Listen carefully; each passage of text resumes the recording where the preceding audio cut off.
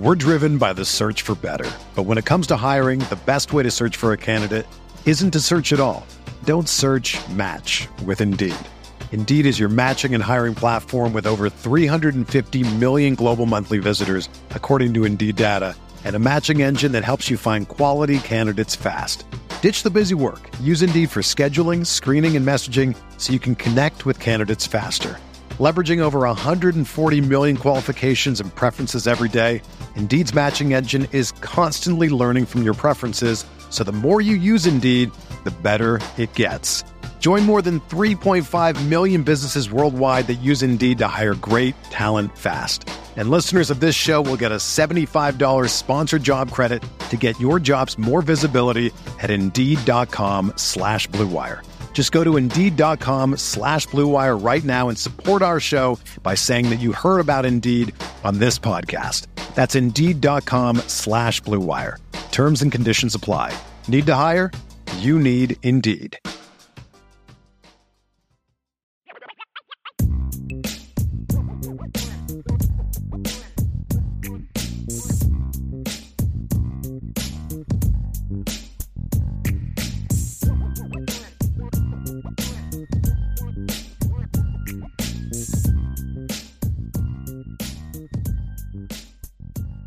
All right, let's get to some more questions here. From TB12 for Heisman. Best guess at who is going to be the first commit of the 20. Oh, we already hit this one. Yeah, sorry, my bad. Okay, good. Here we go from Tom Burke. Tom Burke, if you had to build your offense and defense around two players in Notre Dame's long history, who would they be? Oh, the whole history? So two offense and two deep. Well, first of all, as I've always said, I'm only going to my history is only guys I've seen play. Like it'd be easy for me to say Ross Browner, but you know how many times I saw Ross Browner play in the whole game? Zero, right? I mean, I know he would be a guy that Lou Emoji would go with, but I can only go with guys that I see. So two guys on offense and two guys on defense that I would go with. Offensively, I'm going Quentin Nelson and Rocket Ismail on offense. Mine would be offensively would also be Quentin Nelson, and I would probably pick Brady Quinn would be my second. I get that one. Yeah. I just feel like give me a guy like Rocket and I can do a lot. I can do a lot. I don't necessarily need a Brady at quarterback. I didn't really see Rocket. I only saw him. That's true because he was out before you were born. So again, that fits into you give me. That's why I don't pick Tim Brown because I don't remember Tim Brown at Notre Dame. I remember Tim Brown and the Raiders. Yes, but I don't really remember Tim Brown at Notre Dame. I actually remember Quadri Ismail more than Rocket Ismail. So the missile, yeah. Defensively, that's a much tougher one. I'd probably go Manti and that's a good Manti and Justin Tuck would probably be where I would go. I would go Jalen Smith would be my linebacker. Yeah, I think that's a good one too. Yeah, and man, like I'm my mind is picking through Justin Tuck, Stephon Tuitt, Harrison Smith. I mean, built through the defensive line, right? So give me Stephon Tuitt because of the inside-outside ability he has. If you'd have seen Justin Tuck, did you see Justin Tuck much in college, Ryan? I remember his last year at Notre Dame. I remember his last year. Yeah. But again, I'm going with box guys. I mean, look, there's Tom Carter. Todd Light was the best cornerback I've ever seen at Notre Dame. I mean, there's some guys like that I could go with, but I got to stick with what I believe in builds championship football teams. And you still got to win in the trenches. So give me Manti or Jalen. Give me Justin Tuck or Stephon Tuitt or a guy like that. Yeah, I mean, there's some dudes I can build around right there, man. Yes. There's no doubt about it. A Chris Zorich type of guy, I mean, goodness gracious. I mean, Chris Zorich was like a little bigger than Howard Cross, but he was just he was a dude. Did Chris Zorich wrestle? I'm sure he wrestled, right? I don't have any idea, but I'd be shocked if he didn't the way he played. There's no doubt. There's no doubt. We're driven by the search for better. But when it comes to hiring, the best way to search for a candidate isn't to search at all. Don't search, match with Indeed. Indeed is your matching and hiring platform with over 350 million global monthly visitors, according to Indeed data, and a matching engine that helps you find quality candidates fast. Ditch the busy work. Use Indeed for scheduling, screening, and messaging so you can connect with candidates faster. Leveraging over 140 million qualifications and preferences every day, Indeed's matching engine is constantly learning from your preferences, So the more you use Indeed, the better it gets. Join more than 3.5 million businesses worldwide that use Indeed to hire great talent fast. And listeners of this show will get a $75 sponsored job credit to get your jobs more visibility at Indeed.com/Blue Wire. Just go to Indeed.com/Blue Wire right now and support our show by saying that you heard about Indeed on this podcast. That's Indeed.com/Blue Wire. Terms and conditions apply. Need to hire? You need Indeed. Whether you're a world-class athlete or a podcaster like me, we all understand the importance of mental and physical well-being and proper recovery for top-notch performance. That's why I'm excited that Unified Healing is sponsoring podcasts on the Blue Wire Network. Unified Healing is a new and super innovative global network of wellness centers powered by Energy Enhancement System, or EE System. If you haven't heard of the EE System yet, then you'll want to listen up. This technology promotes wellness, deep relaxation, purification, and rejuvenation. Wherever you are across the globe, access to a center is easy and affordable. Interested in experiencing the EE System technology for yourself? Go to unifiedhealing.com/Blue Wire to learn more and find a center near you. That's unified, UNIFYD, healing.com/Blue Wire. No material or testimonials on the Unified Healing website are intended to be viewed as medical advice or a substitute for professional medical advice, diagnosis, or treatment.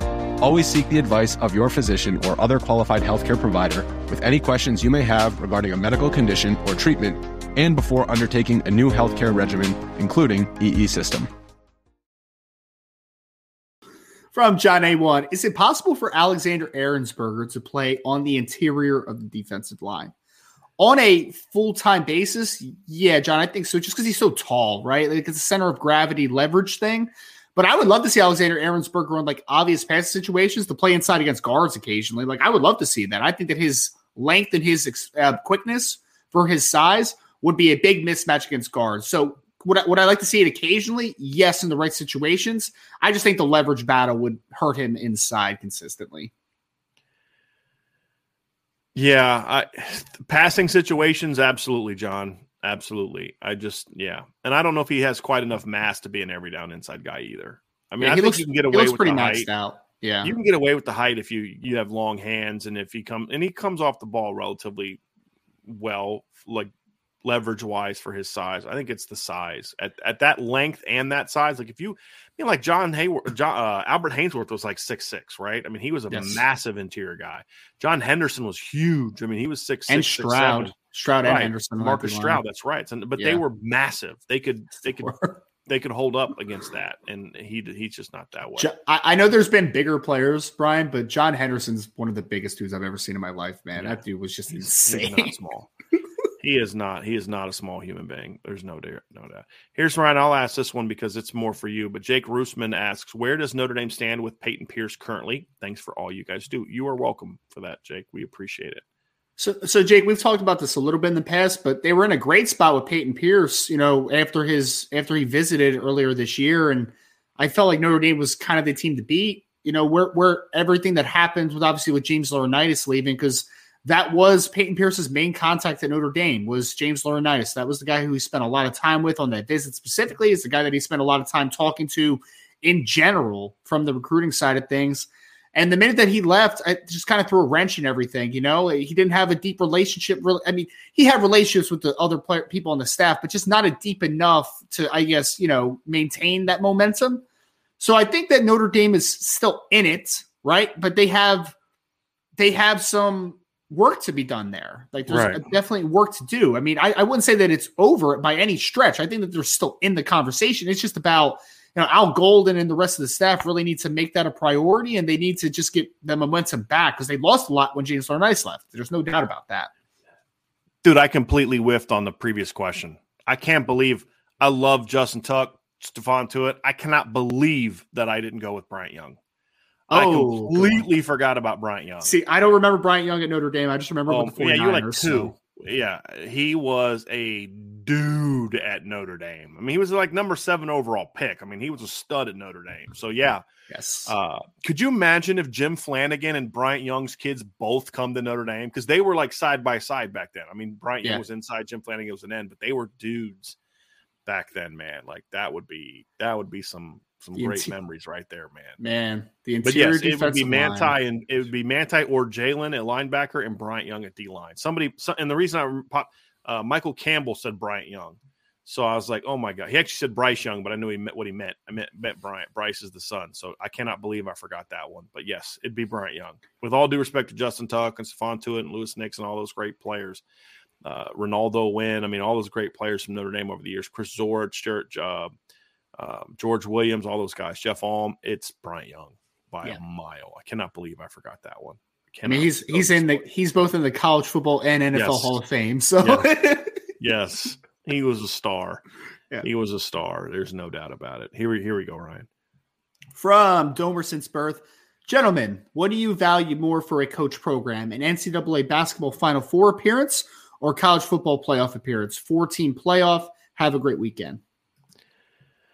What do you value more for a coach program? An NCAA basketball final? To me, it's a Final Four. I think those are a lot more rare. It's a lot harder because you have a lot more steps to get there, right? Yeah. Yeah. I mean, you look at it's hard, man, to get there. It's really hard to get there. So yeah, I mean, a basketball coach with a lot of Final Four appearances is much harder for me because it's more so about the regular season for the and there's all the things that kind of go into it for a college football, but it's just two different animals, man. And so to me, I feel like a coach that has a lot more fun because again, you can get to a Final Four in college football and get murdered in the first round and you're okay, whatever. I mean, what did they accomplish? Like what did Michigan State accomplish in their one playoff appearance? They got destroyed. They got embarrassed, right? I mean, Notre Dame didn't fare a whole lot better, but at least Notre Dame kind of competed a little bit with Clemson for a while. But Washington's that way. I mean, they battled a little bit. It wasn't one, but it just. I would much rather see it. I mean, because to get the NCAA, you got to win 4 games to get to the Final Four. 4 games. There's so much. That's an impressive thing for me. There's so much.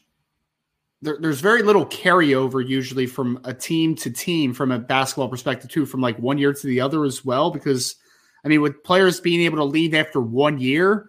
Like you're building a whole new team sometimes, from a year-to-year basis, right? And so I think that the lack of continuity makes it difficult on the basketball side of things. I mean, college football, there's the transfer portal and everything, but if you sign a player, in a recruit for college football, they have to play 3 years in college, so they can't just leave after a year, right? So I think that also that the lack of continuity sometimes in college basketball, that's tough to be consistent, man, unless you're, John Calipari, who could just recruit to that level. He has. I mean, when was the last time John Calipari has been in the Final Four? Not even sure. It's been a couple years. So, I mean, it's really hard to do that back to back to back. I mean, Krzyzewski had a little bit of a stretch like that early in his career and then one later in his career. But, the last time that Kentucky made the Final Four was 2015. Wow, really that long? They've only been in the Elite Eight twice since then. That's wild. I mean, you just don't see it as much, right? I mean, in Krzyzewski, he was getting big time. He kind of out Calipari. He went to the Final Four last year, his last season, and before that, the last time he had been in the Final Four was back in 2015, also the year that they won the title. And then before that, the last time they had been in the Final Four was 2010. So as great as Mike Krzyzewski was, from 2010 to 2022 seasons, he was in the Final Four just 3 times. That's right. Crazy. And so, it's a lot harder to do, in my opinion. It's definitely a lot harder to do. Can I say this, Brian? You know that I'm the voice of the people. So all I have to say to everyone out there is go Princeton. Yeah. You can't talk trash about a Jersey school winning when you didn't watch a second of the game. So I didn't watch a second of basketball. I don't want to hear it. I'm going to watch the basketball tonight. I'll watch the basketball tonight. All right. Yeah, I'll watch the I don't even want to hear it. I don't even want to hear it. All right. We do have a super. I did see that wild last play in the what you call game though. The Furman Virginia game. What a stupid play that was by. There was somebody right on the baseline that was wide open too. I'm just like, oh my god, the baseline, man. Panicked, man. He just panicked. Oh. The guy from Furman after the game was like, I can't believe he threw that ball. I can't believe he threw that ball. It was not good. It was not good, man. That kid's spotting up there, man, had ice in his veins too for that last three. Ice in his veins. It was the cleanest game winner I've seen since the Villanova kid hit that shot against Carolina a few years ago. Yeah. Remember that play that they ran to win that game? And he just kind of trailed and he just flipped it back. He's like, buckets, championship. Like, I couldn't imagine the guts it takes to knock down that kind of shot, man. I just seriously. Yeah, it's crazy. It's absolutely crazy. We have a super chat here, Ryan. From Tyler Evans, how is your guys' brackets doing for the NCAA tournament? I want to throw mine in the trash yesterday. I didn't do a bracket, so Ryan, you can vent here if you like. The only problem with throwing my bracket in the trash is it's only on a computer. I didn't do one on on paper this year, so I would kind of be out of computer if I did that. So I didn't have a great day yesterday, Ryan. I did not have a great day. I finished pretty strong. I picked Penn State to win. I got that one right. I did okay in some of the brackets. I picked Boise State to win over Northwestern, so I got that one wrong. I obviously picked Arizona to win. I didn't get burned too bad with Arizona because I only had them going to the Sweet 16. So far I've only lost one Sweet 16 team, and that was Arizona. But I had Virginia winning, but I had San Diego State upsetting Virginia in round 2. Yeah. So I had San Diego State going to Sweet 16. So I actually have a shot to get that one right if they can beat Furman.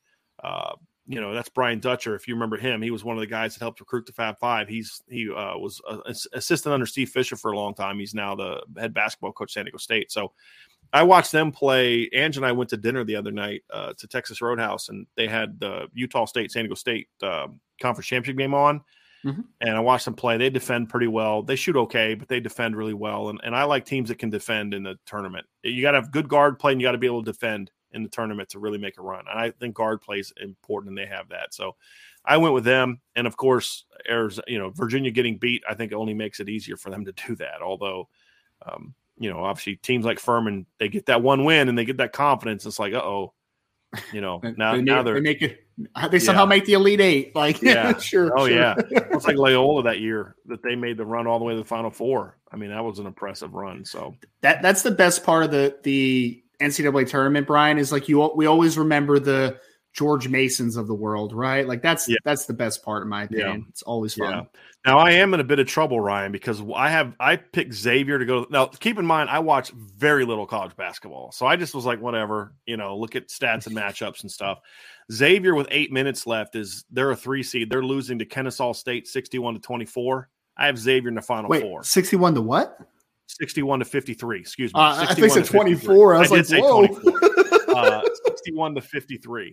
Gotcha. And so if they lose, I will officially be throwing my, mentally and emotionally throwing my bracket out. So the great thing is that if you have it on your doc, you can delete it, and that technically goes to the trash, right? So you can throw it in the trash. There you go. I'm going to close this webpage with all my picks and just call it a day.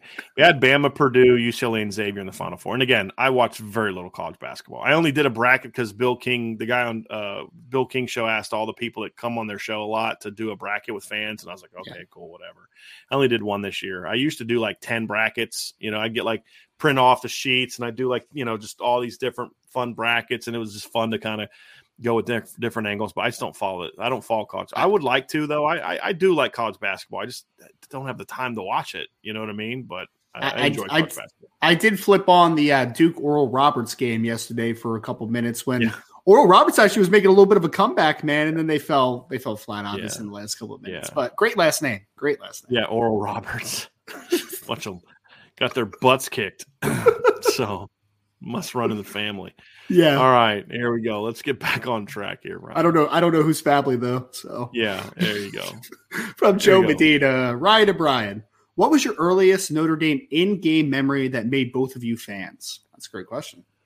Well, I've said this before. I mean, for me, I remember the 88 season, and I think the game that really solidified it for me, I remember the Michigan game, but the game that really solidified it for me was the Miami game. I mean, that was just watching that game, and I don't know if there was a moment, but I just remember falling in love with Tony Rice in that game. And I don't remember what the moment was, but I just fell in love with Tony Rice in that game. And like I've said before, my dad was a Notre Dame fan, but he was more of an NFL guy. He was more of a Redskins fan. So I went against him in the NFL. I was a Broncos fan, so I had to go with him in college, right? So I was like, yeah, cool. I'm a Notre Dame fan. But it was just because my dad was. It wasn't until really watching them in '88. I was 10. But when I watched them that Miami game, and then I was really completely sold, was like, okay, I'm in it for life, was the USC game later that year when Tony Rice took that option play for a touchdown. I'll never forget it. I said I was watching on a big old satellite TV, watching that play, and then when Stance Magala had the pick six, I was going nuts. That's what solidified my Notre Dame fandom. Now that was in game, meaning like watching it. My first Notre Dame game in person wasn't until 2007. So yeah, it was all off TV stuff. Yeah, mine was on TV for a long time as well. You know, but I don't think it was an in-game moment though, like an actual game.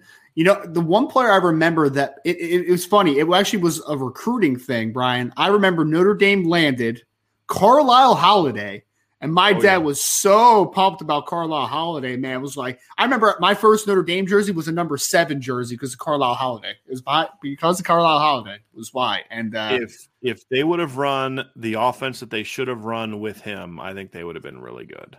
Yeah, really good. Man, he was such a good athlete, man. He was electric. I remember. That was like when you had to like be very obscure. It was a very obscure to try to find high school highlights. I just remember finding Carlisle Holiday's high school highlights and it was like, whoa, man. It was pretty good. Oh yeah. Yeah, he was a good one. He was a good one. All right, Ryan, here's another one here from John A1. John A1 on both offensive line and defensive line. What's a good balance to shoot for when recruiting high upside guys versus high floor guys? I think that depends, John, a lot of what the roster looks like currently, right? I mean, I think that matters a ton, kind of projecting a little bit, but it's a good question, though. It's a good question. I think it's the volume of the two. You know, it's finding the right balance of volume. And so, you know, for every 10 players, you know, if I can be 50-50, I'm okay with that. I'd rather kind of be like 7 high floor guys to 3 high upside guys. All the guys you have should have some level of upside, right? I mean, you don't recruit a guy who's just, okay, he's going to be what he is the day he arrives. I mean, I don't know if you necessarily want that, because then you end up with like a Darnell Ewell where he never gets any better and he just can't play, you know? Yeah. But give me 7 high floor guys and 3 high upside guys for every 10 that you recruit. You know, so like if you sign 20 guys, you got 6 guys that are just really high floor, low floor, high ceiling guys. I think that's about as many as I would like to have in a per 10 to 20 guys is 5 to 6. Is the rest have got to be higher floor guys. I mean that's where Georgia is to me, right? Like Georgia recruits a ton of high floor guys that have pretty high ceilings as well. And they'll take the occasional very raw kid like a Darnell Washington who was really raw coming out of high school. Yeah. And then he pans out, right? But partly what helps him pan out is he never had to be the guy. He was always a number 2 to somebody, right? Yep. So, it's like Bama made a killing of that. Like Bama had so many guys that are overrated going in the NFL draft and coming out of high school. But what they did a great job is they had so many high floor guys that it made them all look better because they were all really good. None of them were necessarily elite, but they were all really good, and it made them look better. Yeah. And then they'd get the NFL, and you're like, this guy wasn't as good as I thought he was, right? Well, yeah, because he was never that good. You just had 11 guys like him, where most teams have like 5. Alex Leatherwood, yeah. I mean, I'm even more referring to like when Bama was really, really good, back in the teens, the mid to late teens, when they were just really special on defense. Like a lot of those corners didn't pan out in the NFL. Like D. Milner didn't do anything in the NFL. No. Dre Kirkpatrick has been okay in the NFL, but not like kind of where he was drafted. Sure. You know what I mean? Nowhere close to that. But it's just they were all so good, and Georgia's kind of followed that mantra too. Although I think Georgia's kind of recruited some even higher level guys than Bama did, and key areas like the defensive line. That's the biggest difference. Bama had a bunch of like. Early on when they were winning, they had like a lot of Brandon Diedrichs and Lorenzo Washingtons and guys like that. Terrence Cody's. They were good players. They're not elite guys. Their elite guys were more the backers and the corners and the safeties. Yeah. And that changed a little bit in recent years, like the Quinnen Williamses and the Deron Paynes and guys like that. But early on, they weren't recruiting the elite interior guys. Georgia has recruited elite interior guys. And that's been a big thing. So Jalen Carter was a high floor guy with a high ceiling coming out. Yeah. Jordan Davis was a low floor, high ceiling guy. And finding that blend, because he wasn't a big time recruit coming out of high school. He was like a 3-star kid, but and pretty raw. Like he's like, this kid's either going to be really good or he's never going to play a meaningful down, because you don't know if he's going to be in shape and do all, that kind of thing. And 7-3 is about where I'd be comfortable. Ryan, you just named a couple names that just like, I still can't believe Drake Kirkpatrick has a son that's like a high school senior and he's only like 33 years old. Man, like, this is wild. I heard he's a decent little player too. I haven't really watched him much, and Darnell Ewell, man, I haven't heard that name in years. I remember watching his high school highlight tape, and that dude was like a man amongst boys. Yeah. Oh yeah. He was put together for a senior, man. That's one of those ones I whiffed on big time. I was like, there's no way he's not at least going to be a good rotation player, at the very least. He looked like Adonis on the field as a high schooler, man. He was well-built, strong. Like, what the heck? Yeah.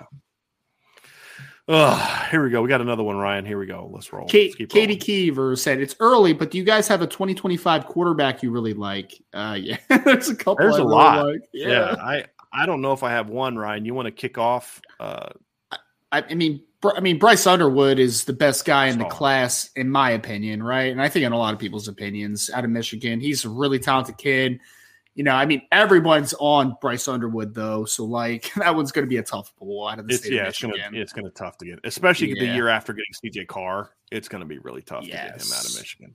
Yep. Yeah. But the Hill kid that they just offered, who's the dual threat, isn't his last name Hill? Deuce Knight. Deuce Knight. I keep saying Deuce Hill. You're thinking of the Antoine Hill kid from Georgia. I know. I like Deuce Knight a lot. Yeah, the lefty he is. Kid, smooth. Katie, he's 6'4", about 185, 190 right now. He's skinny, but he is a lefty with a live arm. The first play was like, that arm's live. And then the very next play, he runs like quarterback counter and goes for 6. I'm like, smooth, man. So the first throw too, Ryan, that you're talking about too, is I didn't think I'm like, he's waiting a long time to let this ball go. Yeah. This skinny kid.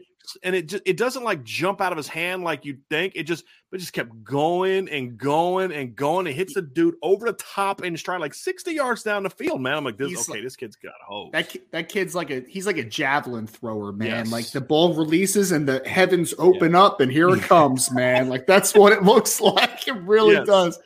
Kid is, but Katie, the tough part about Deuce Knight is that Deuce does not play on a very good football team. I mean, they went like 3-8 last year or 2-8 or something. Like the kid we liked out of Texas last year, right? Yes, Jacoby Robinson. Yeah, this kid makes a lot out of maybe limited around him, right? But he's very talented. He's going to be a little raw just because there's some plays where it's just like he's holding the ball forever because he has to, right? Because he's just behind and has to make a play happen. But that kid can run. He could throw. He's a tall really kid. He's going to fill out. Yeah. He's got the goods, man. I really like him a lot. I really do like him a lot.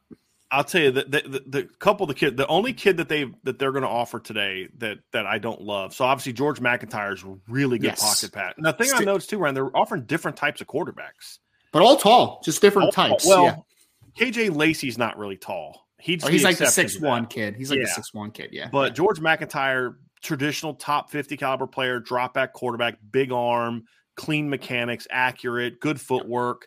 He's a talented kid from Tennessee. Bryce Underwood's a star. Yes. Deuce Knight's just really clean kid, really fluid. Love his ability. Don't like Cutter Boley. I didn't see his sophomore film. I don't know if he was hurt or something, but I watched him. I saw him at Notre Dame's camp last year at the Irish Invasion in his freshman film. He's got a really funky throwing motion. And it's like down here. Like he throws the ball from like really down here. And again, I don't like changing kids' throwing motions. And you can't be 6'2", 6'3", and throw the ball that low. And I'm just not going to love it. So I'm curious if he's altered his motion at all. He just didn't blow me away, to be honest with you. I mean, I'm watching him next to CJ Carr, and it's just like, no. I mean, again, he's a year younger than CJ, but it just was a different world. The KJ Lacey kid from Alabama, I like a lot. Ryan. I haven't seen him yet. He's a gamer, man. Like he's not a guy. He's like 6'1", 190-ish. Does a lot of stuff off platform, like just drops it down and he'll throw around a guy. Reminds me a little bit of Tyler Buckner as a thrower, just a little bit cleaner mechanics than Tyler had coming out. Not the dynamic athlete that Tyler was, just really smart, good decision maker, gets the ball out on time. He's just a good football player. Like, he may not be a guy that you look at, Ryan, and say, boy, this guy's a future NFL draft pick. I don't know if that's something that you're going to think when you watch him, but you're just like, dude, this guy knows how to play quarterback.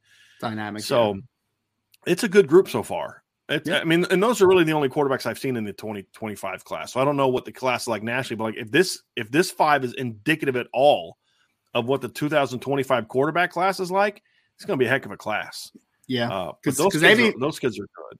Because one kid that visited campus but doesn't have an offer is that Jamar. Have you seen Jamar Malone? That kid's talented too. He hasn't gotten an offer from Notre Dame yet, though. There's that kid that throws righty and lefty, Mickey Groh. I'm not. I haven't seen. I watched him like 2 minutes and I stopped. Yeah, the Antoine Hill kid's very talented. He's like the Anthony Richardson of this class, but he's very raw. He's the other tall kid. He's like 6'5". Yeah. He's a big That's the kid you keep thinking. It's Antoine Hill. Excuse me, Antoine Hill. Yeah, that's the kid I think you keep thinking of. He is talented though. He's got a lot of tools. Yeah, no doubt. Good question, Katie. Brandon Plesner. As of right now, Ryan, we have not seen any 24 kids get offered today. Correct? I haven't seen any 24. Not that I've seen offered today. Nope. All right, here we go. Here's one from John Mayernich. John's question is: was the lack of success on the defensive line last year truly on Al Washington? Or was it Golden and Freeman? Is it possible it was a part of the defensive strategy by Golden? I'm wondering this. I mean, it's definitely part of it, John, for sure. I mean, we talked about the interior defensive line a lot yesterday, Brian, obviously, about, that some undersized defensive tackles were probably asked to do things that they shouldn't be doing, right? Like anchoring and playing and two gapping and doing all those things consistently and not being more of an attack style. So that is a defensive system, fault, right? So that, you have to put something on Al Golden. But also, I mean, Al Washington needs, like, this is one of those things, John, where it's like everybody needs a little bit of blame here, right? Yes. I mean, the position coach is always the guy at the top that you got to be able to look at and say, okay, and here's how you make the determination, Ryan. Is the group playing fundamentally sound football or not? If they're playing hard and playing fundamentally sound football, but things aren't working, you can usually point to it's one of two things. The system isn't really conducive to them being productive, or you just don't have very good players. Right. It's not a very good. I mean, do they have elite talent like George and Bam? No, they don't. I've never said that they do. They don't have the raw God-given tools that an Ohio State has on the D-line. But right? Still There's good no talent. Jack Sawyer. Yeah. There's no JT. It's still really good talent, though. Yeah. And at least in the older classes. The younger classes has a few more guys that have that kind of potential. Just not the floors that those guys have, but the ceilings are very similar. And say, okay, well, in other areas you say, maybe they don't have the players. I mean, how much am I really going to ask Jonathan Bonner to be a butt kicker? You know what I mean? Like, He does his job and he does it well. But last year was like you're seeing guys not playing fundamentally sound, guys not being gap consistent. You're seeing Isaiah Foskey develop. We hear all about the counter moves that he's developing, and then we get the games and he doesn't know how to use them. Well, that's partly coaching. It's partly the player. So there were things you could see from Al Washington to say he's got to do a better job. Do I think that all the issues with the D-line last year on Al Washington? No, I don't. My bigger issues with Al Washington are on the recruiting trail than they are necessarily coaching, to be completely honest with you. Now, my issue with Al Washington as coach is more about he's not doing a good job, based on hearing from several people, coaching the entire depth chart. And that's something Mike Elson was great at. The reason Notre Dame could lose starters and just plug and play like year after year post 2017 is because Mike Elson coached the entire depth chart. Al Washington's not doing that. And that's a big mistake. You can't be that way at Notre Dame. So I don't think he was really bad per se with the coaching of the D-line when it comes to the starters. I think a lot of that had to do with you have the system is asking things of them that you probably shouldn't be asking them to do. You had a couple veterans that weren't bought in the way that they needed to be bought in, which created some issues in the room. And you had a guy that wasn't doing enough coaching the entire depth chart. I mean, so it wasn't all him. But at the end of the day, yes, Al Golden's got to do a better job, Ryan. Yep. But Al Washington also has to do a lot better job because you can't watch the film of Notre Dame's D-line last year and be like, yes, he's doing everything he can. The problem is over here. Yep. And, there's layers of accountability to that. And at the top is Marcus Freeman. He's got to do a better job of holding everybody accountable and getting more out of his assistant coaches. But when you're talking about a position coach, the first person that should be discussed when talking about it's got to get better is the position coach. Sure. It's plain and simple. And I'm just not sure why sometimes people are always looking for, well, let's not blame that guy, let's blame somebody else. Like, oh, it's ultimately. So every time a guy runs a bad route, let's blame Marcus Freeman. He's the head coach. Like, that's so lazy. Yes. Right? That's so lazy. And now, is it ultimately true? Yeah, everything that happens is on the head football coach. Sure. But that's just so lazy and unhelpful to do it that way. And we weren't like that with Brian Kelly either. I mean, if Jeff Quinn did a bad job, we didn't say Brian Kelly's the reason that the offensive line sucks every single game. It was, well, that's who you hired, right? That's right. And that's ultimately where Marcus Freeman is going to be judged is, okay, well, you've got these guys, they're doing the job or they're not. And if they're not, what are you doing about it? And what are you going to do to make it better? Those are the question marks that he's going to have to figure out and find answers for, right? I mean, it's just the reality of it. I just don't like making one person the whipping boy when everybody needs a little bit of accountability, right? Like you need accountability. That's sure. 100%. All right, got some more here. From John A1, the reverse seems to be more of an art to execute today. What makes a reverse play effective? Well, that's a really good question. A lot of things. Number one is, what's the action? Yeah. I think when you see reverses that are ineffective, it's where it's so clearly a reverse because it's different alignment and action than you see in any other times. I think a couple keys are, number one, you've got to be a team. You know who was really good at jet sweeps in the last 4 or 5 years? Wisconsin. Yeah. Because they do a lot of motions and they do a lot of play action and movement off the jet action. So when you're handing that jet sweep off, you're not always sure that it's a jet sweep. And that light little bit of hesitancy is enough for them to get seals blocks and let that guy get outside. So you've got to have movement that gets you set. Now that's key number one, right? Where the jet motion is like, you're going to use the jet motion. And it's also just as lame to have jet motion all the time and you don't hand the ball off ever. Like Notre Dame seemed to be that way for a while last year. They would run these motions and then never actually give that guy the football. And then the one time they do, they give to Jaden Thomas on 4th down. So, but the other thing is you've got leverage is important. How can you formationally get a team? There's 2 mistakes you can make. One is being too wide. And then you guys can run, they can funnel you back inside easier, and then inside out guys can come make plays. The other is to get too tight, where you're so tight that the cornerback's never going to come that far inside. He's going to see the jet, and he's just going to beat you to it. So a reduced alignment without getting into a bunch is the sweet spot for me, Ryan, to be honest with you, because you're getting leverage to down block, but you're also tight enough with your corner that you can pull your guards and stuff if you want to, or get a tight end maybe on some sort of like a wing motion, or a lot of teams will use like their running back. So bring a slot motion and like have an Audric Estime. Like if you remember the 50-yard touchdown Notre Dame had against LSU on a jet sweep in the 14 bowl game with Malik, the lead blocker on the perimeter was Torian Folston. CJ Prosise was receiver. He comes on motion, gets the jet. Torian Folston made a really important block on the perimeter on that play that sprung CJ Prosise free. So you got to have some way to create cross action. I think the best jet sweeps are the ones where you can kind of create some cross action from a blocking standpoint. Seal inside with your receivers, get a running back, a tackle, a tight end, or guard maybe going outside on a kick out of the corner who's going to come up. I think those are the more effective jet sweeps for me, Ryan. That's what I like about it. Reversals, I should say. Yeah, and I would say this too, John. Another key thing that I think the people that usually aren't very good at reverses and kind of that misdirection also are people that aren't very good on the front side of the runs that they're choosing to run their action off of, right? It's like if I'm a team and you're running, let's just say it's, zone rights, and then you're running a reverse off of zone look or something. If you're not good at running zone rights, why am I like getting so like, oh my God, I need to get over here. I need to overcompensate, because overcompensation is usually defensively is what gives up big plays on the backside. Like that's kind of where that stuff works off of.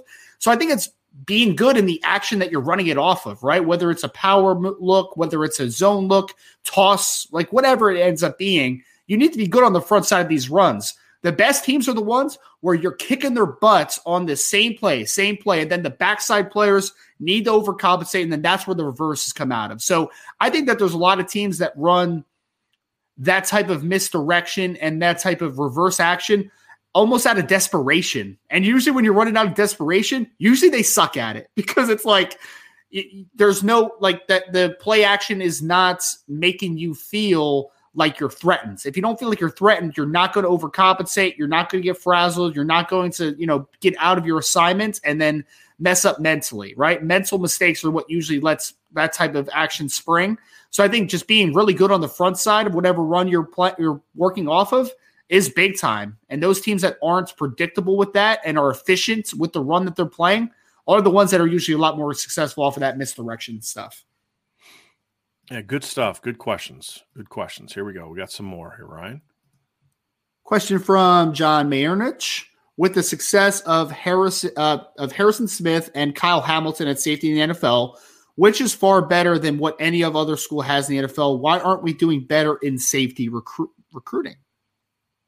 That's a great question. I think part of it is they were doing good at safety recruiting, and they had some guys bust. I mean, Derek Allen busted out. Houston Griffith wasn't what we thought he was going to be. Yeah. I think that's part of it as well. But, I mean, you had a guy that I don't think Terry Joseph was a very good recruiter. I mean, that's number one. I think he was a bad recruiter at Notre Dame. And number two, Chris O'Leary is a good coach, but he hasn't proven to be a good recruiter. I think it's really – it's like running back, right? Remember when we had to listen to, top running backs don't want to come to Notre Dame because of academics or whatever excuse people used. That was only relevant when Autry Denson was the running backs coach. That's the only time that was an excuse. Hey, look, Bernie Parmalee had no issue recruiting running backs. Tony Alford had no issue recruiting top running backs. He signed 2 top 100 running backs from Florida in the same class. Wild. He signed Josh Adams, Dexter Williams in the same class. There was no issues there. He signed Theo Riddick and Sear Wood in the same class. Cameron Roberson, before the knee injury, was a top 200 back. I liked Cam Roberson a lot. Now, there were some years you had some misses and things, but that's always going to happen. But Autry Denson, Notre Dame could have had A.J. Dillon easily. They didn't get him because at the Irish invasion, Autry Denson told him, "You're a linebacker for us." And when Mike Denbrock heard that, he was pissed because he didn't think that. That was an Autry Denson thing. Even though at that same Irish invasion, he was the fastest kid there. He won the sprint contest. He smoked C.J. Holmes, who they ended up offering and taking. Smoked Deion Jackson, who also was better than C.J. Holmes. Another guy that Notre Dame could have had easily. Who went to Duke. He was at Irish Invasion, looked great, and they went with C.J. Holmes. I like Deion Jackson, man. He was a good player. Me too. And he was a great kid too. And so those are not top backs. No, you have someone here who can't recruit and doesn't want to recruit. Puts no effort into recruiting. Then all of a sudden he leaves. Lance Taylor shows up, and all of a sudden you're signing Chris Tyree and Logan Diggs and Audric Estime, and then Dylan McCullough shows up, and you get Jeremiah Love, and all of a sudden top running backs want to come to Notre Dame again. Shocker. I don't know why.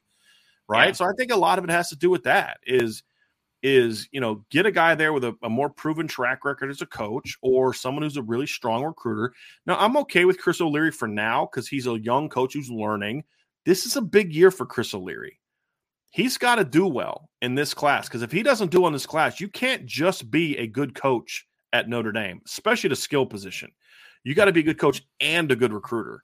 Right. And this is a big year for Chris O'Leary. He's got to step up and put a really strong safety class together because he had a good safety class last year, although he was not the primary driver of that, if we're going to be completely honest. He was part of it. He's got to do well with, the Kennedy Urlachers, the Davis Andrews, the Jalen McClains, and some of those other top guys that I like. I don't care what their rankings are. Those are guys that I think are really good football players. You got to start getting those guys because I also don't think safety is a position where Ryan, you and I have talked about this. Yeah. I don't think safety is a position where you have to get elite players. If you can, great. I mean, if you can get a Kyle Hamilton, great. I'm not saying don't recruit that guy. But if you're dominating up front and you don't necessarily need elite safeties. Notre Dame had one of the best safety tandems in the country in Alohi Gilman and Jalen Elliott. Undrafted kid and a 6th-round draft pick. And that year in 2018, they had one of the 5-6 best safety tandems in the country. No question. Yeah. So, but part of it was because they were really good up front that year. Like really good up front. And really good at linebacker that year. I mean, Notre Dame definitely also had one of the best front sevens in college football that year. I mean, both of your backup defensive ends on the 2018 team were drafted. Your backups. You had 5 defensive ends that have played in the NFL from that team, just defensive ends. And so, when you have a front seven like that, you can win with guys like that. Yeah, you better have a Kyle Hamilton. If you're not going to be really good up front. And that's the concern I have right now, Ryan. I'm more worried about the D-line recruiting right now than I am safety recruiting. A lot more concerned. Because you can also move a plethora from another position there, corner, receiver. I mean, your two starting safeties this year are most likely going to be a former cornerback and a former wide receiver. Sure. You know? And we expect them to be a pretty good pair if they develop. Right. You're not converting a guard over to defensive line if you want to be good. Yeah. You know, like that's the difference. Agree. So that's a good note on like a couple, you know, we think about some of the better defenses we've seen over the last like 15-ish years. Like I think like you remember those really good Alabama years, Brian. I remember like Robert Lester was one of their best safeties. It's like, what did Robert Lester ever do in the NFL? Like he didn't do anything. Christopher Smith was a really good player out of Georgia. I like him, but like he's not like a stud, you know, look at this type of guy and going to be an all-pro in the next level. Like he's not that type of dude, right? I mean, so yeah, you don't need that position to be elites. Like you really don't. Like it's just more about getting good football players, and Notre Dame needs to get more good football players at safety. There's no doubt about it. You need to get a 3-man class this year that has some good players in it. Like you need that type of group this year. You need it. Yeah.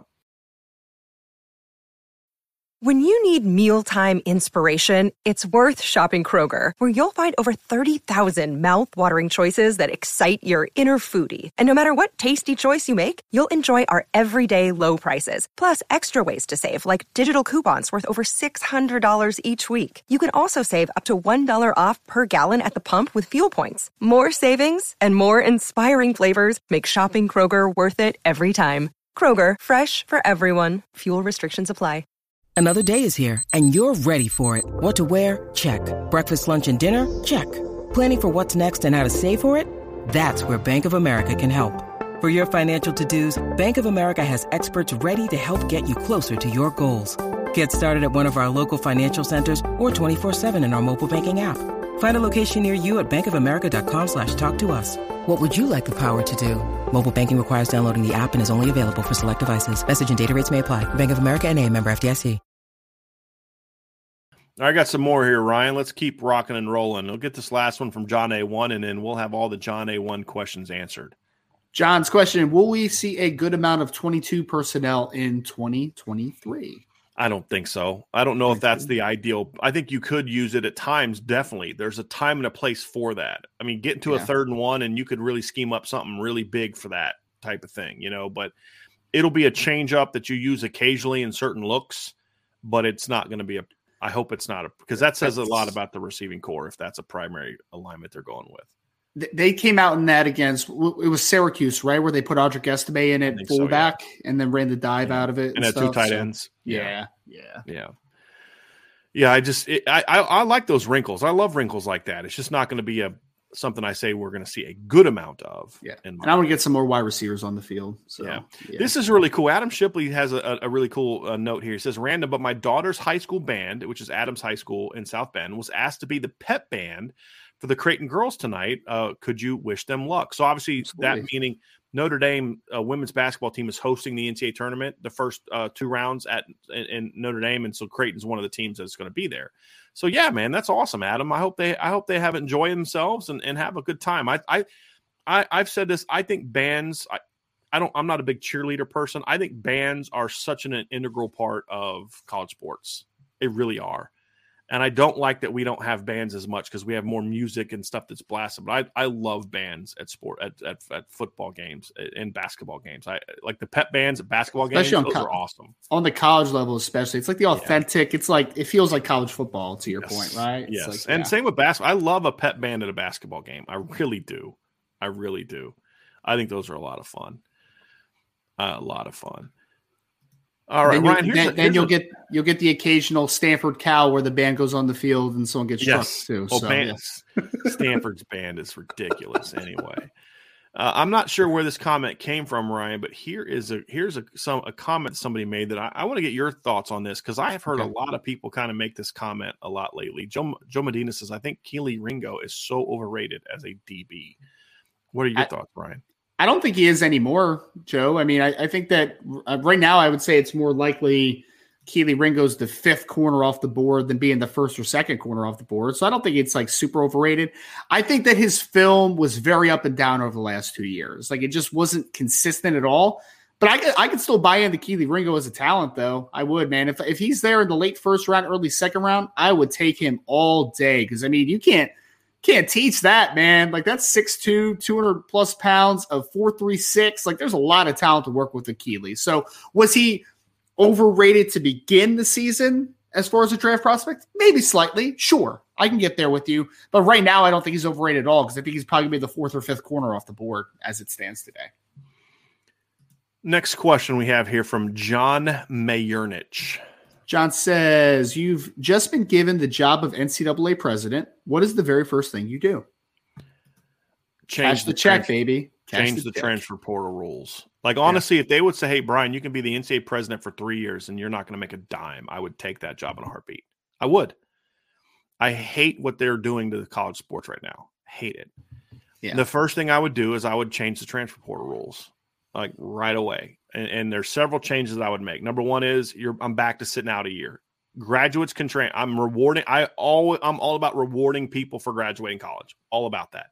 Graduate transfers can leave right away. The other thing I would implement is a legitimate appeal process that if kids want to transfer and get a year back, you have that, but it's going to be very strict rules and you have to provide a level of evidence to be able to transfer. So like what happened a few years ago or recently with Devin Upau from Notre Dame, I'm giving him a waiver. And I think waivers can also be granted by the school that the kid is leaving from. So because no one's going to know a kid's situation more than the coaches that are there. You have a kid, you know what's going on at home and the kid wants to leave. You guys work together. And if you're willing to grant that, then you grant that. Because there's some schools that are going to say, hey, look, you're not playing for us. If you want to transfer, we'll help clear that road. So allow there to be that process. The other thing that I would do is if you graduate, if you transfer and you lose that year and you graduate, you get it back. So once you graduate, so you don't lose a season of eligibility. Like right now, if I redshirt as a freshman and then transfer the next year, I have to not only – so I lose my redshirt freshman year, I lose a transfer year. I only have 3 years to play. Yeah. If you graduate, I give you that last year back. You still have your 4 years. So it's now an incentive to stay and graduate and do well in the classroom and those kind of things. And you're not – that's the only thing that creates – like sitting out a year is not punishment. It's not punishment. Losing a year of eligibility potentially by transferring is punishment. And so once you remove that, then it's no longer punishment as long as you graduate. Just go to class, get your degree. You don't have to be a 4.0 student. Just got to graduate. So that's something I would do. And the final piece for me, Ryan, is I would make it to where if a school makes you a promise, they better put it in your NIL. And if a school's not willing to put a promise in your NIL, then guess what? They're lying to you. And so to me, that is something that I would definitely have. And with this current, NIL stuff, name, image, likeness, these kids can have attorneys. They can have things. I would have a structure in place to where where kids can kind of go. The NCAA can have, if you want to, you can have you can have your own lawyer, your own agent, whatever, but also the NCAA will help you go through contracts, make sure that these things are all valid. Because if a school's not willing to put a promise to you, hey, we'll promise you're going to start. You're going to play 100 snaps. You're going to have number 7. You're going to do whatever. You're going to live in this dorm. If they're willing to promise you something, then they better be able to put it on paper. And if they're not willing to put it on paper, then they're lying to you. Yeah. Right. And so everything, if they're, and hey, I promise you this, promise you that, put it on paper. And if they break their terms of the contract, then you can get out and transfer right away. So maybe schools will stop lying to these kids about all these different things. So I think the current portal process is broken. And the final piece to this is if you get caught tampering, meaning having any type of, I don't care if it's a person who knows a person who knows a person, you better make sure you make it very clear to your boosters that if you all do anything to tamper with a recruit, we're done. We're screwed. You're getting fined 7 figures. And I would actually say you get no bowl money from yourself or your conference, and you can't get in the transfer portal for 3 years. I would put some serious teeth to that. And then that way, kids, you can't have any contact with the kid until he gets in the portal. You got to get into the portal before you can have any contact. And a school can't call the high school coach. You can't have any outside contact with a kid until he's in the portal, right? So those are all things that I would do. All things that I would do to make the transfer process a lot cleaner and more player-friendly, in my opinion. Because this is what we're saying now. This isn't player-friendly. This is not player-friendly. We're not doing right by these kids, just giving them whatever they want. There's this notion that well, if a young person wants them, we should give it to them. If a young person thinks that they're this, we should just believe them. What? Like, so if your daughter says, no, Dad, I truly believe that my bedtime should be 12 o'clock at night. Well, okay, that's what she wants. That's what we're going to give her. Yeah, it's the stupidest thing I've ever heard of. You know what I mean? Well, these kids, no, sometimes as adults, I need to be able to look back on a young person and say, I made this mistake as a young person. Right. I don't want you to have to go through that. Isn't that what parenting is supposed to be all about? Isn't that what leadership is? Hey, I suffered because I made a stupid and immature mistake when I was 18. I want to make sure you don't have to learn from that personally, learn from mine. And this notion of we're just going to give kids whatever they want is so stupid. And so it's just nonsense. We've lost our minds as a country. We really have. And it's indicative in sports of just, well, if a kid wants this, we'll just give it to him. No. If he messes up, that's his mistake. Really? We're just going to just throw kids to the wolves like that? That's really what we're going to do? Just we don't care anymore because we're so afraid of a lawsuit? F that. It's our job to lead. It's our job to fight for these kids. And even sometimes, Ryan, sometimes that means doing things that they may not like. Right. Because we have been there. We know. The previous transfer system was flawed because it was way too school-friendly. You could tell a kid where he could transfer to. It was nonsense. Wow. A kid shouldn't lose a year of eligibility as long as he stays in class. We can fix all those things, right? But we need to be able to lead as the grown-ups in the room. We need to say, no, man. You may think that's what you want, but trust me, that's not good for you. And the fact that we have too many cowards that are unwilling to do that and too many people in the media that just want to placate to the players because it's this really weird pro-player thing when you're not really pro-player. No. You know what I mean? That's not pro-player at all. That's pro. That's pro. I want to be cool. You know, I want to be liked. I want to be hip. Oh, I'm the cool guy that says players get whatever they want. No, you're an idiot and a coward. That's what you are. That's funny. No, you're not wrong, though. I'm laughing because you're just so right, man. Tampering was my number one thing, Brian, and it's more just, you know, we could talk about establishing the rules and figuring it out, but you have to start by caring about it, right? Yes. Like that's the first and foremost thing.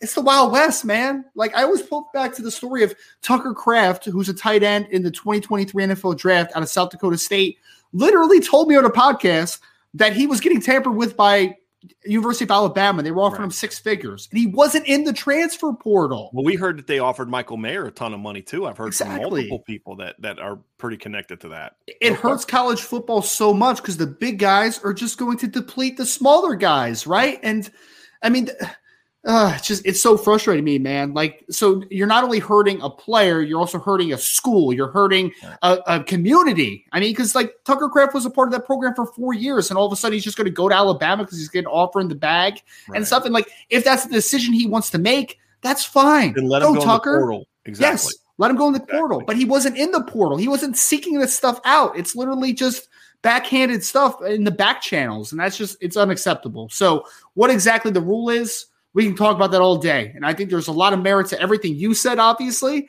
And I'm sure other people out there have other ideas that I think also have merit to it, right? But at the end of the day, the NCAA needs to start caring about that type of stuff. It needs to start caring because right now it doesn't care. It's like, no, you do whatever you want. We'll be in the front. Like, we won't talk about it, right? And it's the untalked about stuff that is just killing college football. Can I bring something else up? I'm so sick of people using the military as an example. If you join the Army and you leave, do you know what happens to you? You go to freaking jail. You're a deserter. Yes. Yeah. Like you can't just leave and transfer somewhere because you don't like it. So if you want to say, well, hey, if they're old enough to join the military, do you know what happens if you're serving and you decide, I don't want to do this crap anymore, I'm leaving? You can't do that. Yeah. So cool. We'll take the military approach and we'll make the punishment the same as it is for the military. Cool. Yeah. You want to do that? Send kids to jail? Put them in the brig because they're AWOL? Like, no, you're not making the example you think you're making. Yeah. Because you can't just leave the military willy-nilly. Because my drill sergeant yelled at me, I'm transferring to the Air Force. You know what I mean? Like, you can't do that. You can't do that. So using the military as an example is really not a good thing for you because it's a lot easier to get out of playing football at Notre Dame than it is to get out of the Army once you've enlisted, with all due respect. You know what I mean? So I'm sorry. That's not a good example. No. There's nowhere in life Ryan, if you, well, I won't use you an example because you can use me. Go ahead. Weird.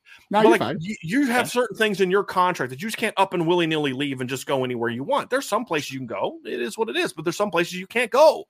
Right. That adults do this all the time. We have to sign non-competes. I just can't leave for another business unless my contract allows me to do so. So, like when I left the first time and came back after coaching, I made sure I didn't sign a non-compete the next time because I wanted that freedom if I needed to have that freedom.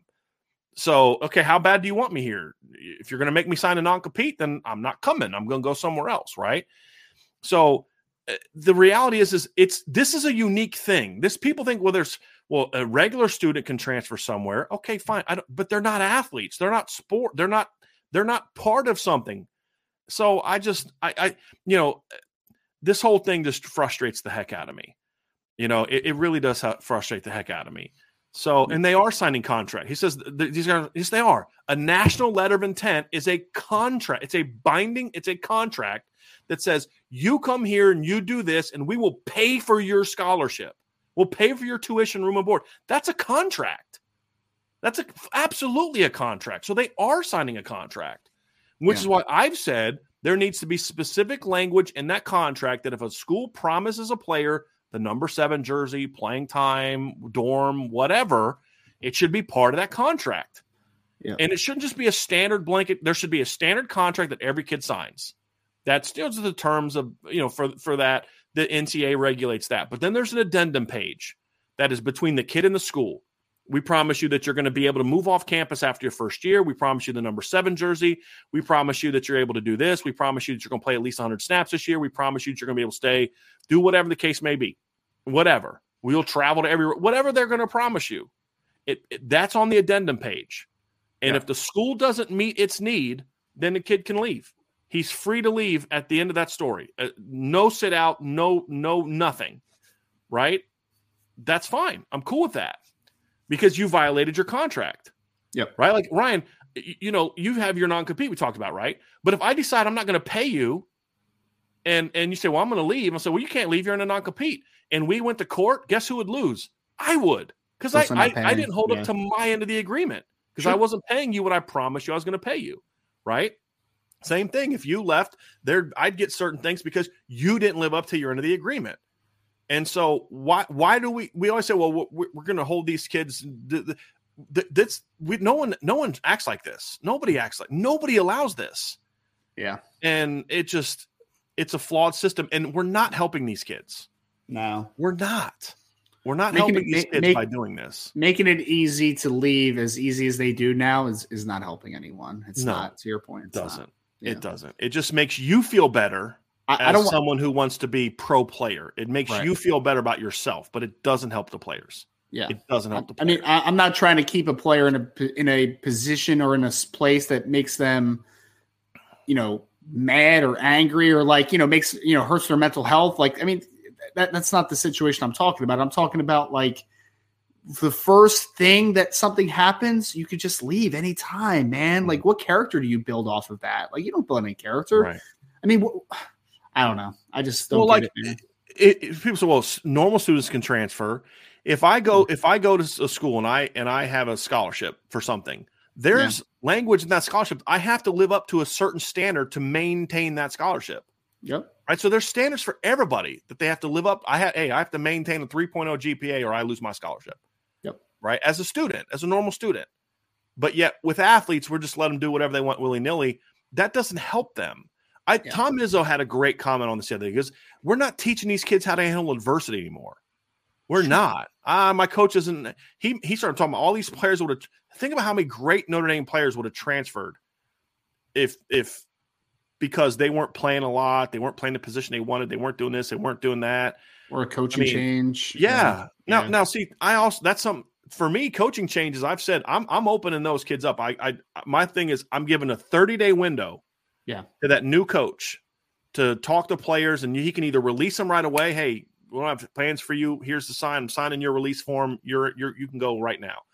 Give them a window. Maybe it's 2-3 weeks, whatever, to kind of stay there and make the case for the kids that are currently on the team before the transfer portal windows opens up. Right. Cause that's the other thing too, is I think we need to change the transfer portal window. But yeah, if a head coach leaves, those kids should be able to have certain freedoms, right? But I also think the new coach should have some sort of a window to say, hey, look, here's why I want you to stay. Here's my vision for you. And if the kid says no, then he can leave. Exactly. And not have to sit out of here, because maybe that'll make you think twice about firing Dan Mullen halfway through a season when the dude was just in the freaking SEC championship a year ago. Right? Like, okay, well, that's cool because all your players can leave now if they want. All of them. And you're not in a great situation right now off of that situation. No, you're not. You're not. You're not. All right. Here we go. Let's get back on track here a little bit. Got me fired up. We got from Kaiser Sose, says, do you guys Kaiser Sose. Come on now. Have you not seen Usual Suspects? No, I haven't. I don't know what that is. Ryan's fired. Sorry, I don't know what that is. I'm sorry. You've never seen the movie Usual Suspects? Never heard of it. Oh my God, I'm so disappointed. What is it? It's a movie. It's who's in it? Ever. What is it from? Kevin Spacey is in it. One of the Baldwin brothers is in it. It's a really good movie. Okay. Benicio del Toro's in it. It's a really good movie. Okay. Very good movie. I'll add it to the list. What's his name? The guy from Bronx Tale. What's his name? Chaz Palmieri's in it. I know you're talking about. Yeah. Chaz Palmieri's in it. It's a really good movie. Okay. Really good movie.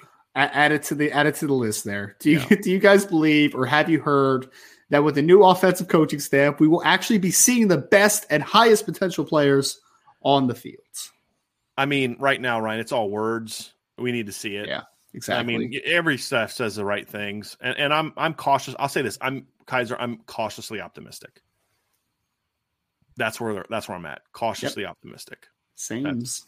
Yeah. Yep. Cautiously optimistic. All right. Let's get down to the next one here. From Archer, resident Ohio State fan, if you two were to draft the offense and defense roster separately, who would be your top 10 on each side? Ooh. Like a spring game kind of deal? Would be like top 10? Are we about to do a snake draft right now? Is this about to happen? No, I mean, top 10 on offense and defense separately. I mean, offense, it's Sam Hartman, Blake Fisher, Joe Alt, Billy Shrouth, Zeke Correll, Mitchell Evans, Tobias Merriweather, Deion Colsey. That's 8, right? See here. Deion Colsey. I'd probably go Jaden Thomas and any of the backs. Pick a back. I'm telling you, man, Archer wanted us to do a snake draft here. He wanted a snake draft, but that'd be fun to do on the board. He said alternating picks. He wants it to happen. Yeah, that's not something we're gonna do here. We can do that on the board though. Yeah, that'd be a fun thing to do on the board. They should open it up to Notre Dame media one year, and we have a snake draft to decide who's on each side of the blue gold game. That would be fantastic. Yeah. Like half the media is on draft for one team, half the media's on, that'd be a lot of fun. They'll never do that, but I know they wouldn't, but it'd be awesome. It'd be fantastic. Yeah, that'd be a lot of fun. Talk about being different. That would be really different, and I would love every second of it.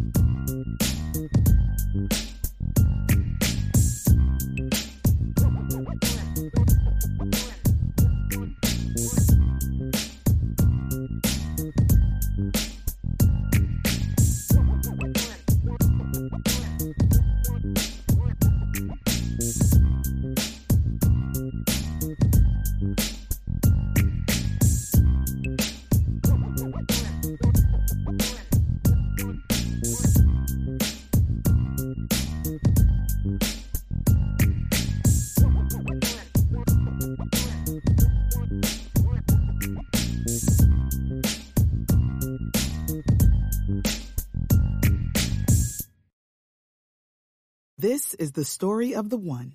As head of maintenance at a concert hall, he knows the show must always go on. That's why he works behind the scenes, ensuring every light is working, the HVAC is humming, and his facility shines. With Granger's supplies and solutions for every challenge he faces, plus 24/7 customer support, his venue never misses a beat. Call quickgranger.com or just stop by. Granger, for the ones who get it done.